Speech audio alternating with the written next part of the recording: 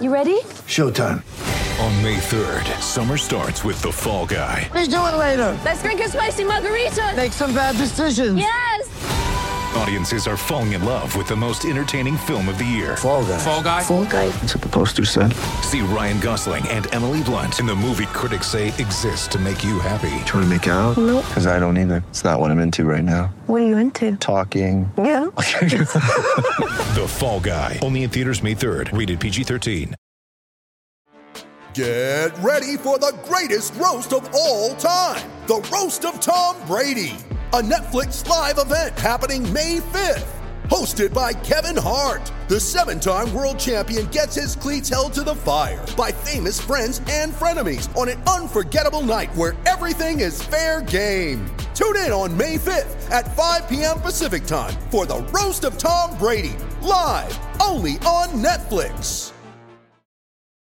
When you need mealtime inspiration, it's worth shopping Kroger, where you'll find over 30,000 mouth-watering choices that excite your inner foodie. And no matter what tasty choice you make, you'll enjoy our everyday low prices, plus extra ways to save, like digital coupons worth over $600 each week. You can also save up to $1 off per gallon at the pump with fuel points. More savings and more inspiring flavors make shopping Kroger worth it every time. Kroger, fresh for everyone. Fuel restrictions apply. Paul Pierce is the mother.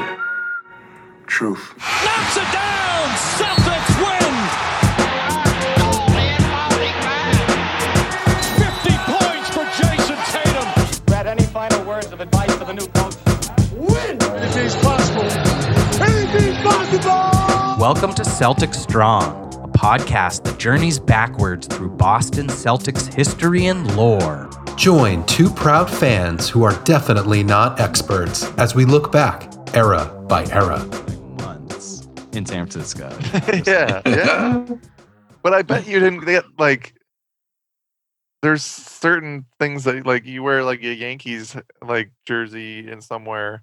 Right. Like, people are going to, give you shit for it. But I feel like Celtics, like, you can wear Celtics anywhere and people are like, yeah, I'm all right with that. Like, you know what I mean? Yeah, you can. It's you're right, Gary. You bring up an excellent point. You can wear Celtics gear in New York City, and like people are totally cool with it. Like, there's no like a respect. There's no major animosity or anything between Knicks fans. Like, in a lot of ways, because of how the Knicks suffered, I feel like New York's almost adopted the Celtics as like their conference team that they'll pull for against the Lakers, probably. But even California, I feel like you could wear Celtic stuff and they're not going to. Oh yeah, definitely. I mean, there is something about the original team and the lore, the green and white. Yeah. It's, I've looked at some articles online about sports things that aren't actually that factual, but sometimes interesting, as you guys might have. And one was like the most classic jerseys ever, I think. Right. Something like that. And there's something about the Celtics, Kelly Green, and just the look and I don't know, it's perfect. It's just like, it represents. It does represent the team and the city and the vibe. The team and the city and that era, that time in the world seems to capture something so well still. And remains so classic. Yeah, Celtics gear travels better than quite a few other teams that have won as much as they have. Right. Yeah. Absolutely. And speaking from fans who are, of Celtics that are from Massachusetts originally, when I was growing up, my brother was big into hockey, and we would go to Bruins games to the Old Garden. I never went to a Celtics game growing up. It was always Bruins. But the thing that stuck with me, though, was the banners. You spent a lot of time, like, looking up at these banners from the Celtics.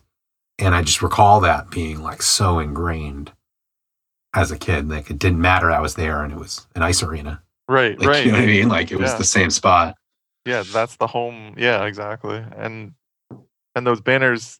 Thinking about the 2008 season of how much goes into a season to earn a banner.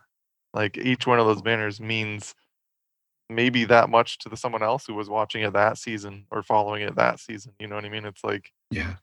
And there's all that strife and hardship and you don't win 11 championships without being, it's crazy. Like, to think, like, Walton, but Yeah.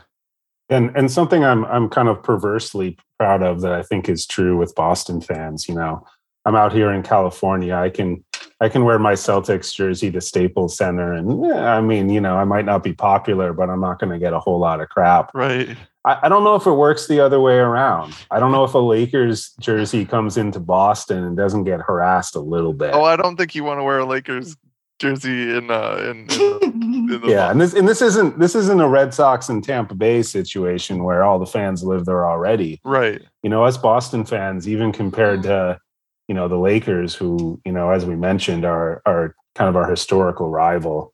I don't know. There's sort of that hometown pride that, you know, pride or bad manners, you know, one of these things that just sticks out. Yeah, I heard Philly fans are pretty tough too.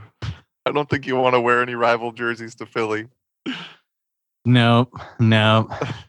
There is something to be said for not moving, not changing the branding much. Like never, you know, just like it's always been the Boston Celtics. It's always been the green and white, and you know, some little gold highlights here and there. You know, but it's always like been the same.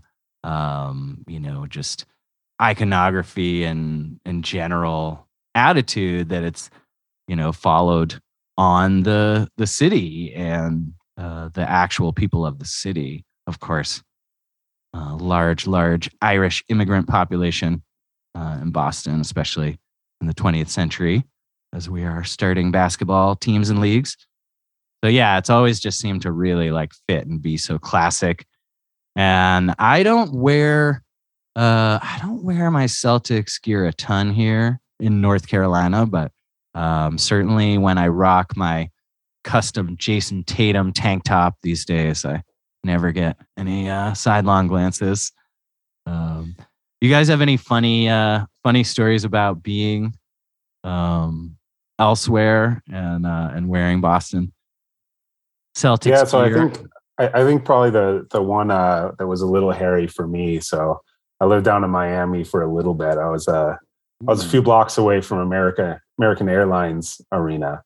And so this was when the Heat really stunk. I think their best player was Alonzo Mourning. This was right around when he got his, I don't know, what was it, kidney problems or something. So they really stank. I think they won like 15 games this year, but went to a game with my roommate at the time, and we had the face paint and you know, like the arm, like, I mean, you know, the whole 9 yards. We were green from the top of our heads to our feet, right? And being the brilliant young fellows that we were, we walked to the game because we're a few, I don't know, we're maybe 5 blocks away from the arena, and you're not going to drive, right? So long story short, Paul Pierce wins the game at the buzzer with a layup over Alonzo Mourning. 2 of us jump up, you know, screaming at the top of our lungs, possible obscenities. The entire stadium kind of turns their glance. Record stops. And then we realize that we need to walk home with the crowd through the I was going to say, nothing's going to happen at the stadium, but yeah.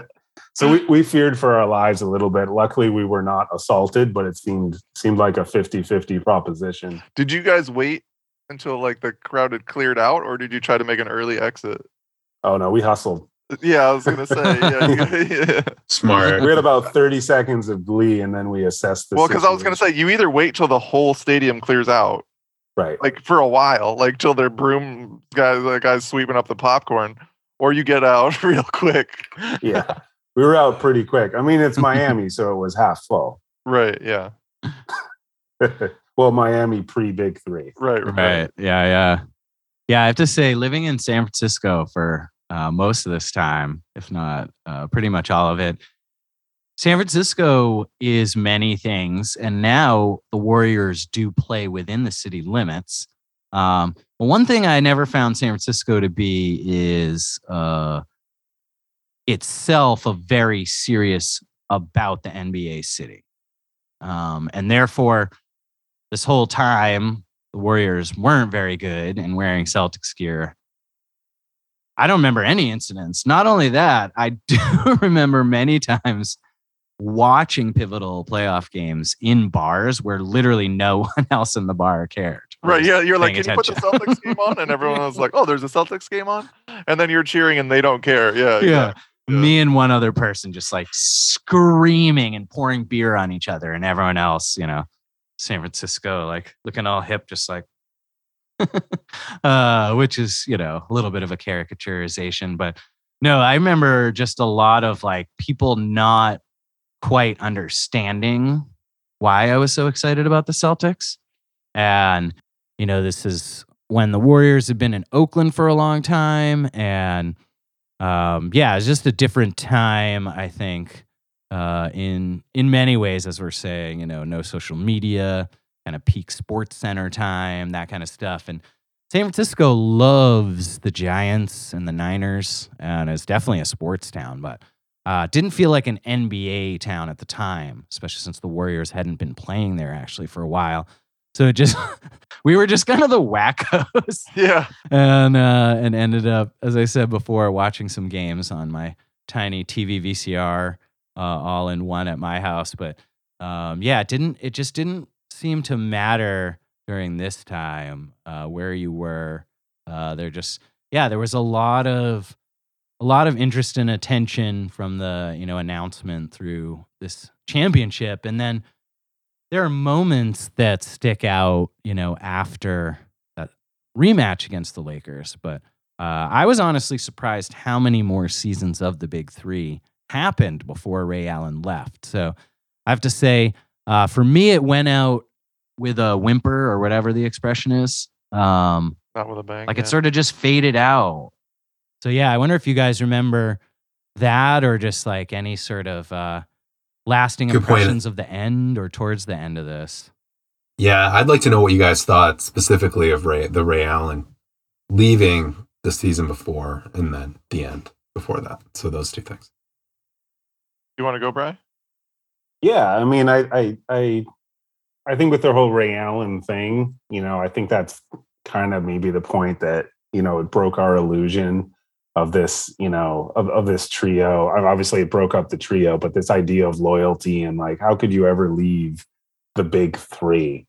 I mean, let alone, we all know where he went. Same city I almost got mugged in that one time.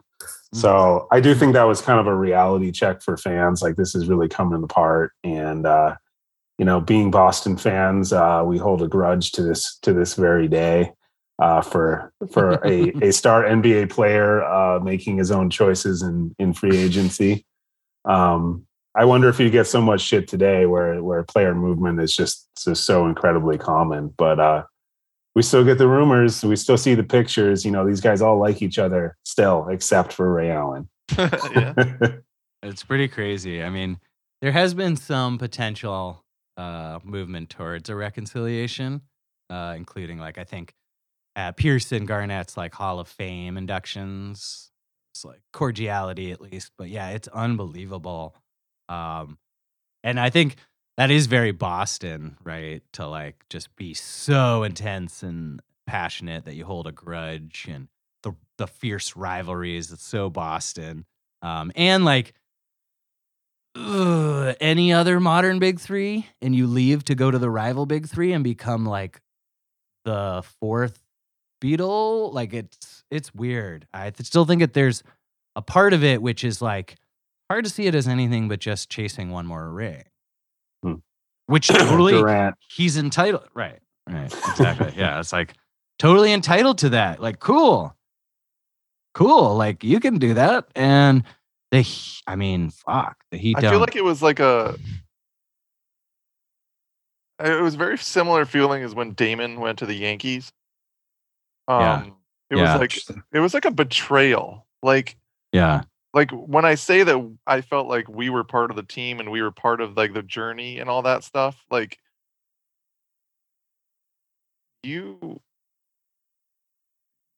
really was part of it. You know what I mean? And to leave like he did and to go where he went, I think there's plenty of cases where New England fans are okay where you go and when you go. Like Ray Bourque went to the Avalanche. And we were excited when Ray Bourque won the championship with the Avalanche. Yeah. Because it's like, we all wanted Bourque to win. We wanted him to win in Boston, but he couldn't. And when he went to the Avalanche, we were happy for him. Personally, me, when Brady left, it was a bummer. But he went to Tampa, and I wasn't like, why would he do that? It was like, it made perfect sense why he did that. And when he won the championship there, I was happy for him. But when Damon went to the Yankees and when Allen went to the Heat, it was like, come on, man. Like, that's what you're gonna like, I don't know. That's like, I feel like there's just, I don't know. Yeah, and I think betrayal is the right word, but also there was just this, you talk about Ray Bourque, there's this feeling like you're throwing the team under the bus. Like there's still some life in this team, and you're gonna stick that last knife in our back. Yeah. Like, okay, now that you're gone, it's officially over. Right. You did that to us. Yeah, and Damon left when there was like the team was still strong. The Red Sox still could have, were a championship contender, and the Celtics were definitely still a championship contender. Like Bourque left the like when like Neely and all those guys are already retired. Like Bourque was the last of them. So it's like, you know what I mean? Like when you're that the was last tough. to go, like when like it wasn't as painful when Pierce and Garnett got traded, because it's like they were the last of them. But when you're the first to go, when it's still like we could still get this, that's painful, man. Yeah, that's what I mean. I think that's what makes the Ray Allen thing really hard. Because, and I don't know if being naive or not to think this way, but they were still in contention to win another title there, which would have been their last chance to do it all together. Ultimately, we didn't know that at the time. Like, was he like? It's so weird because like I think of him as a bad guy. Like he's the bad guy in the story. Yeah, like he's like the Judas. He's like the betrayal. It's like, but like, was it? I don't know. Who knows? You know what I mean? But he'll always be that to me, like in my mind. Same with Damon. It's like I remember seeing like somebody had rewritten the name of the jersey "Da Money" instead of Damon. It's like that. Like there has to be more than just an opportunity when you're deciding things. And so when you decide something that is going to make you a bad guy in a lot of people's mind, like, I don't know, like, I feel like LeBron leaving Cleveland was a bad guy move. You know what I mean? Like, you know what I mean? Like that city was like ride or die with LeBron. There's posters everywhere and they're taking down these giant posters. It's like, I don't know, like there's some bad guy moves in sports, but maybe it's just like, maybe they're not that bad. Maybe if I'm that athlete, I make the same decision. I don't know. Yeah. Oh, I think they leave you a little disillusioned of the, maybe it was a fantasy that all these guys were so loyal. They said the right things. It's like you just had a bad breakup and, you're like, oh, Ray, did you ever love me at all? Yeah. And he was a trade acquisition. He cheated on us. Damn it. Yeah. He was a trade acquisition. He didn't choose to come to Boston. Right. And, I was super pumped that they acquired him, and then equally as perplexed when he left the way he did. Yeah. And I think free agency is just, we take for granted that's how these teams are built now, starting with Miami. And this is another one of those super biased Boston pride things. But I felt like, we traded for these players. Like Trader Danny put this all together. We played by the rules. When LA got Shaq because Shaq wanted to go to Hollywood, right? Right. Yeah. Or when Miami got all these guys because they're like, I want to live on South Beach, win a championship, and not pay any taxes. Yeah. As a Boston fan, I'm like, damn it, you didn't play by the rules. You just threw money at the problem. So free agency was like this extra slap in the face for someone to just, this isn't about money. This is Boston pride. This is, we did it right. Just this attitude. Yeah. And I think, my memory is also that there was the feeling that part of what pushed Ray Allen out or whatever he felt, right, like motivated him to sign elsewhere was some sort of notion of him being like number 3, right? Or pushed to the back to some degree in this team and dynamic. And, a lot of rumors about what happened and, clashes between he and Rondo, I think, are the most reported. And yeah, all that is to say, if he just wanted one more ring, he made the right call, right?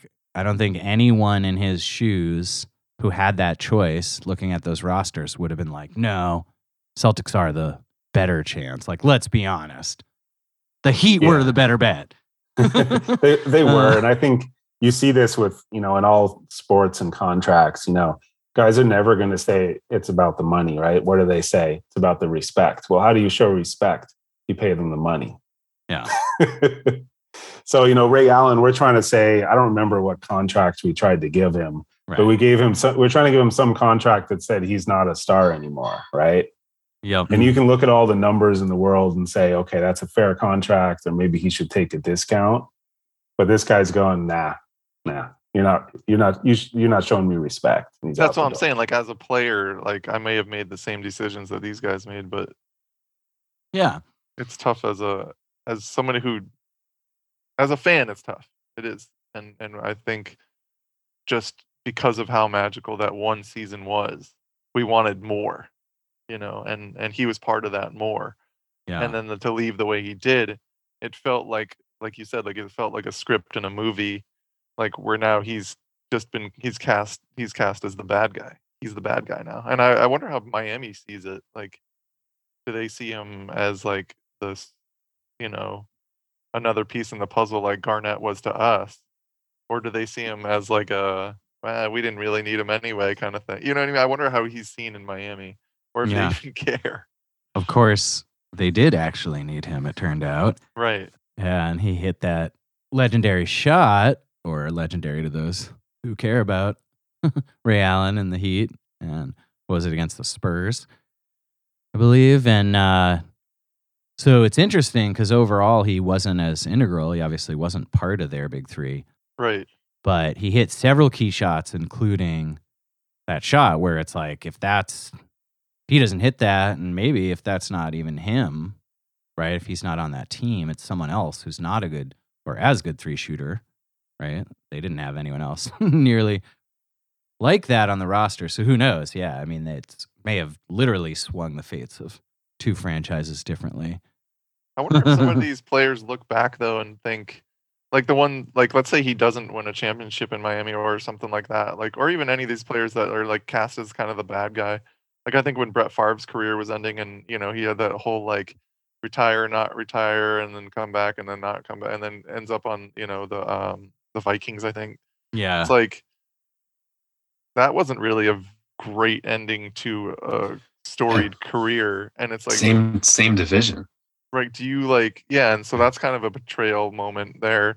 Do you think that looking back, they're no, I made the right decision.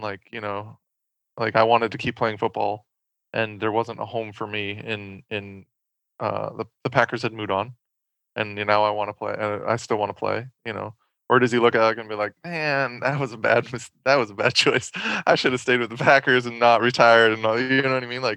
Is there that is there any part of Ray Allen who goes, maybe I shouldn't have done that. Maybe I should have stuck it out and really fought and tried to win with the Celtics because we were the big three, and there was we still had a shot, and we could have recaptured that glory days. I think Eli hit it when he said that he got the ring, so ultimately they made the right choice, and then also Brian was right too. And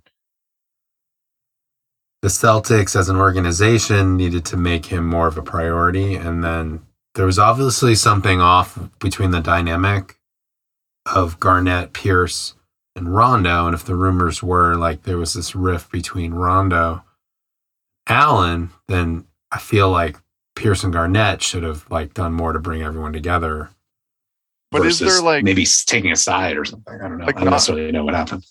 Not being a professional athlete, never knowing what it's like, is there something does it bother you when a community thinks of you as a bad guy? Don't they all want to be loved? Trae Young is currently embracing and relishing the villain in the bad guy role. So I think there's guys that thrive on both. Ultimately, as people, We want to be liked and loved. But my sense is that there are certain players who relish the bad guy role. Right.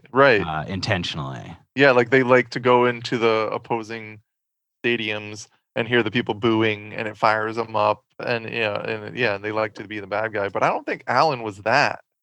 So I wonder if it actually affected him, like maybe not that season, the next season where they won, but I'm saying like down the line, like now, does Allen look back on that and be like, yeah, wow, I'm perceived as the bad guy to people in New England, or is he like, no, I made the right choice. I'm not the bad guy here.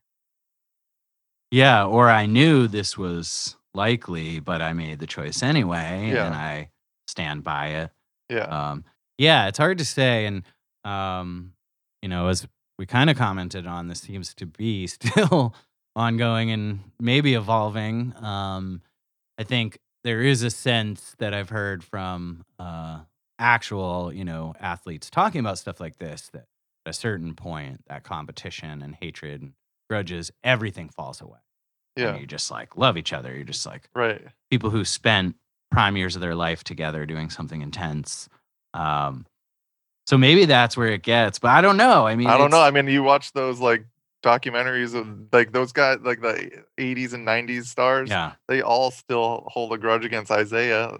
Nobody likes Isaiah Thomas. Like he's like on the outs with all those guys. Right. Like that dude was like a punk to them. They hated him, and he feels that way about. Like he was like Pippen. Like he hates Pip. Like those guys still hold. We're talking Scottie Pippen, Isaiah Thomas were like retired way before 15 years ago. The team we're talking about, like, and those guys are still holding grudges. So I think with that, with the intensity of an NBA and rivalries and all that stuff, I don't know if it ever goes away. And then that infighting that apparently was going on, with the Celtics, that's like, you see great bands break up. You see, like, it's like those bands they don't put the tour back together where they can make millions of dollars and on just by playing music and having fun again, because they're like, no, I hate that guy. Totally. He could have been like, I'm done here. Yeah. He's like, I'm done here. What's my best situation? Yeah. And that's that. It says that's what it is. And he didn't really care about what everyone thought. Right. But to us, he's always going to be the villain. Yeah, for sure. And I think me, I shouldn't say for us. I don't know about you guys. Yeah, well, I think he kind of he embodied that in a way from the start, in that, Garnett is so loud and so ebullient, so loud and in your face and clear, and such a big personality. And Pierce had already been the guy there. So it was his town, his team. And I just, like, when you think about all three of them and the personality and those big wins, like, I just think about Ray Allen shooting threes. Like, I don't think about him talking. I don't see him screaming. I don't see him celebrating. I don't see him defending. And he played good defense through these runs, but like, he's just shooting threes. Like, that's all I really can see in my memory of sort of his role in this. Mm-hmm. And so, yeah, there probably was something that felt to him like well, fuck these guys. Like, they never, like, this was never my band anyway. Like, I'm just a drummer or whatever, like that was for him. Yeah. I'm the bass player. Yeah. Like, I'm the guitarist. No one sees me. Okay. Anyway. So, but enough about Ray Allen. So let's then move on to the big trade. Where were you guys? What was going on with you? The end of this big three era. How did that land for you, Brian? Yeah. So I think, Eli kind of talked about the whimper at the end here, but, we had all, I think, kind of bought into this idea of Trader Danny as well. So it was this bizarre time where, okay, you're trading Paul Pierce and Kevin Garnett. Yeah, we can all accept that's crazy. But at the same time, I think we all kind of immediately accepted that we had ripped off Brooklyn, which is a weird thing to say about trading your heroes away and somehow you've ripped off the other team. So I think I kind of had this optimism, like, oh, we're just going to do it all again. Okay, this one's done. Now we took everything Brooklyn has so that they can get 2 years of our washed up stars, even though I still love them. And, I think I had that optimism there. And I think for quite a long time, Danny continued to get credit for, what a boondoggle it was that somebody would pay for these guys when they're 100 years old. So I think it was actually it was kind of bizarro world, but it was there's a lot of optimism at the time for me. Yeah, I had the same kind of sentiment, like where I was actually happy for them. Like, I'm happy that they get to go somewhere and still compete together, and I'm not mad that they left, and I don't feel betrayed, and I want them to do well, and it's it was a moving on, I forget which coach said it, but they were saying Larry Bird and Robert Parrish and aren't walking through that door. You know what I mean? It was kind of that moment, where it's this is the now. This is what we're dealing with now. You know what I mean? And it was we're not getting those glory days back. And good luck to everyone involved. You know what I mean? And it was fun to watch Pierce and Garnett play the next season on the Nets. I think they went to the playoffs. Yeah, they had a good team. They had Darren Williams. So it was Robin fun. Lopez. When I watched them, Brooke Lopez actually. When I was watching them, it wasn't feeling fuck these guys. I can't believe they left us. And it wasn't. There was none of that feeling. It was come on, guys, you guys can do. It was almost rooting for now I have another team to root for if the Celtics don't do good. You know what I mean? Yeah. So that was but it did feel like an end of an era.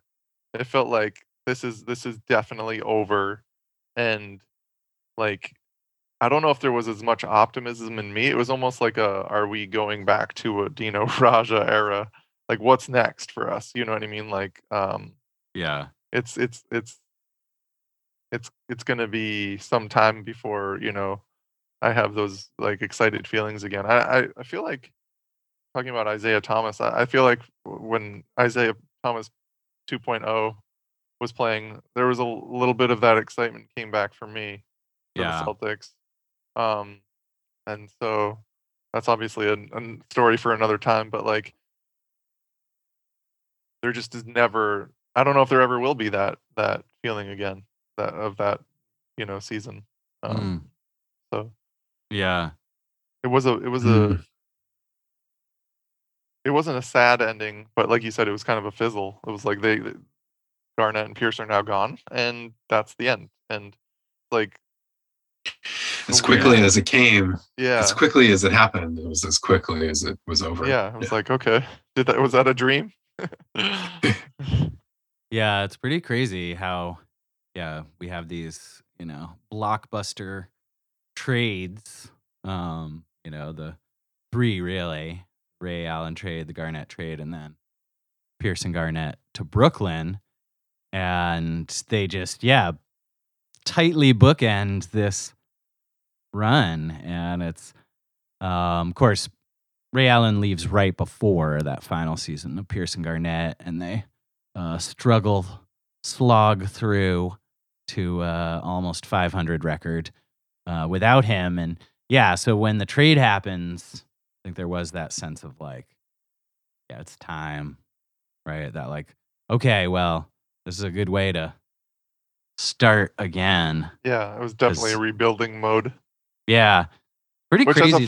As a fan, rebuilding can be exciting, but when you don't even know who you're rebuilding around, it's exciting when you have a player to build around, and you're we're rebuilding, and we got this guy, and it's but I feel like we didn't even have that. It was we don't. It's kind of where are we?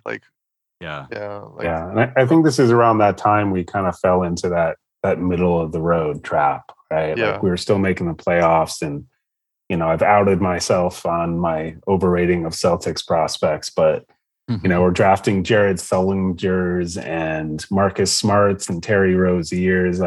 These guys are nice players, but they're not. These are not superstars that they might get you to the playoffs. IT, Garrett mentioned, was a fun run, and we had some fun seasons in there. But I don't know if it ever felt like we were that close again since. Yeah, I think there's there's something to be said for Danny's brilliance in pulling off all three of these trades for sure, and some other great moves. And, he's hit on draft picks since, but there's a lot of questionable draft picks if you go through all of Danny Ainge's drafts. And we're not here to sully Danny's name. Nope.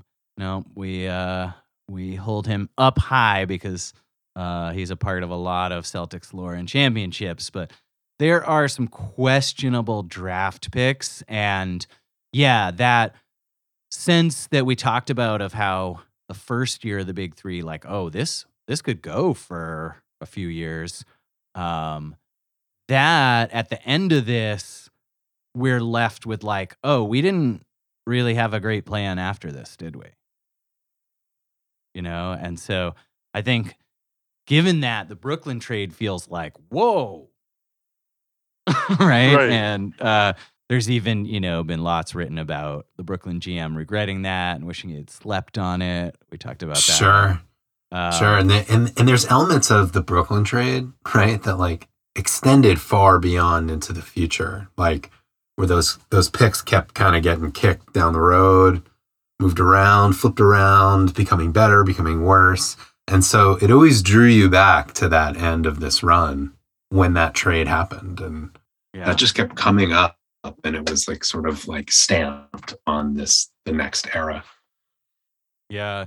And we've talked about how at the time it seemed absurd that this trade was happening, but it felt like the consensus was that we had won the trade at the time. And maybe we did, maybe we didn't.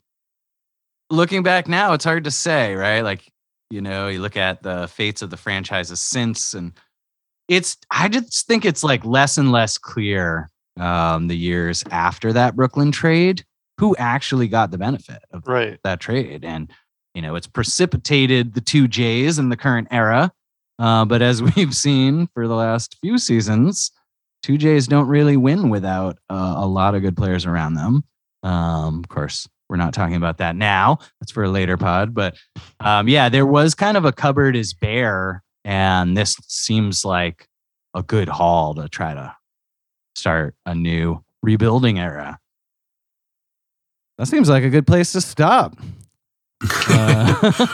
Thank you, Garrett and Brian, for joining us on this wonderful look back at the 2008 championship run and some of the years that followed and the magical season that was. Just grateful for you guys. Big thank you to CelticStrong.com.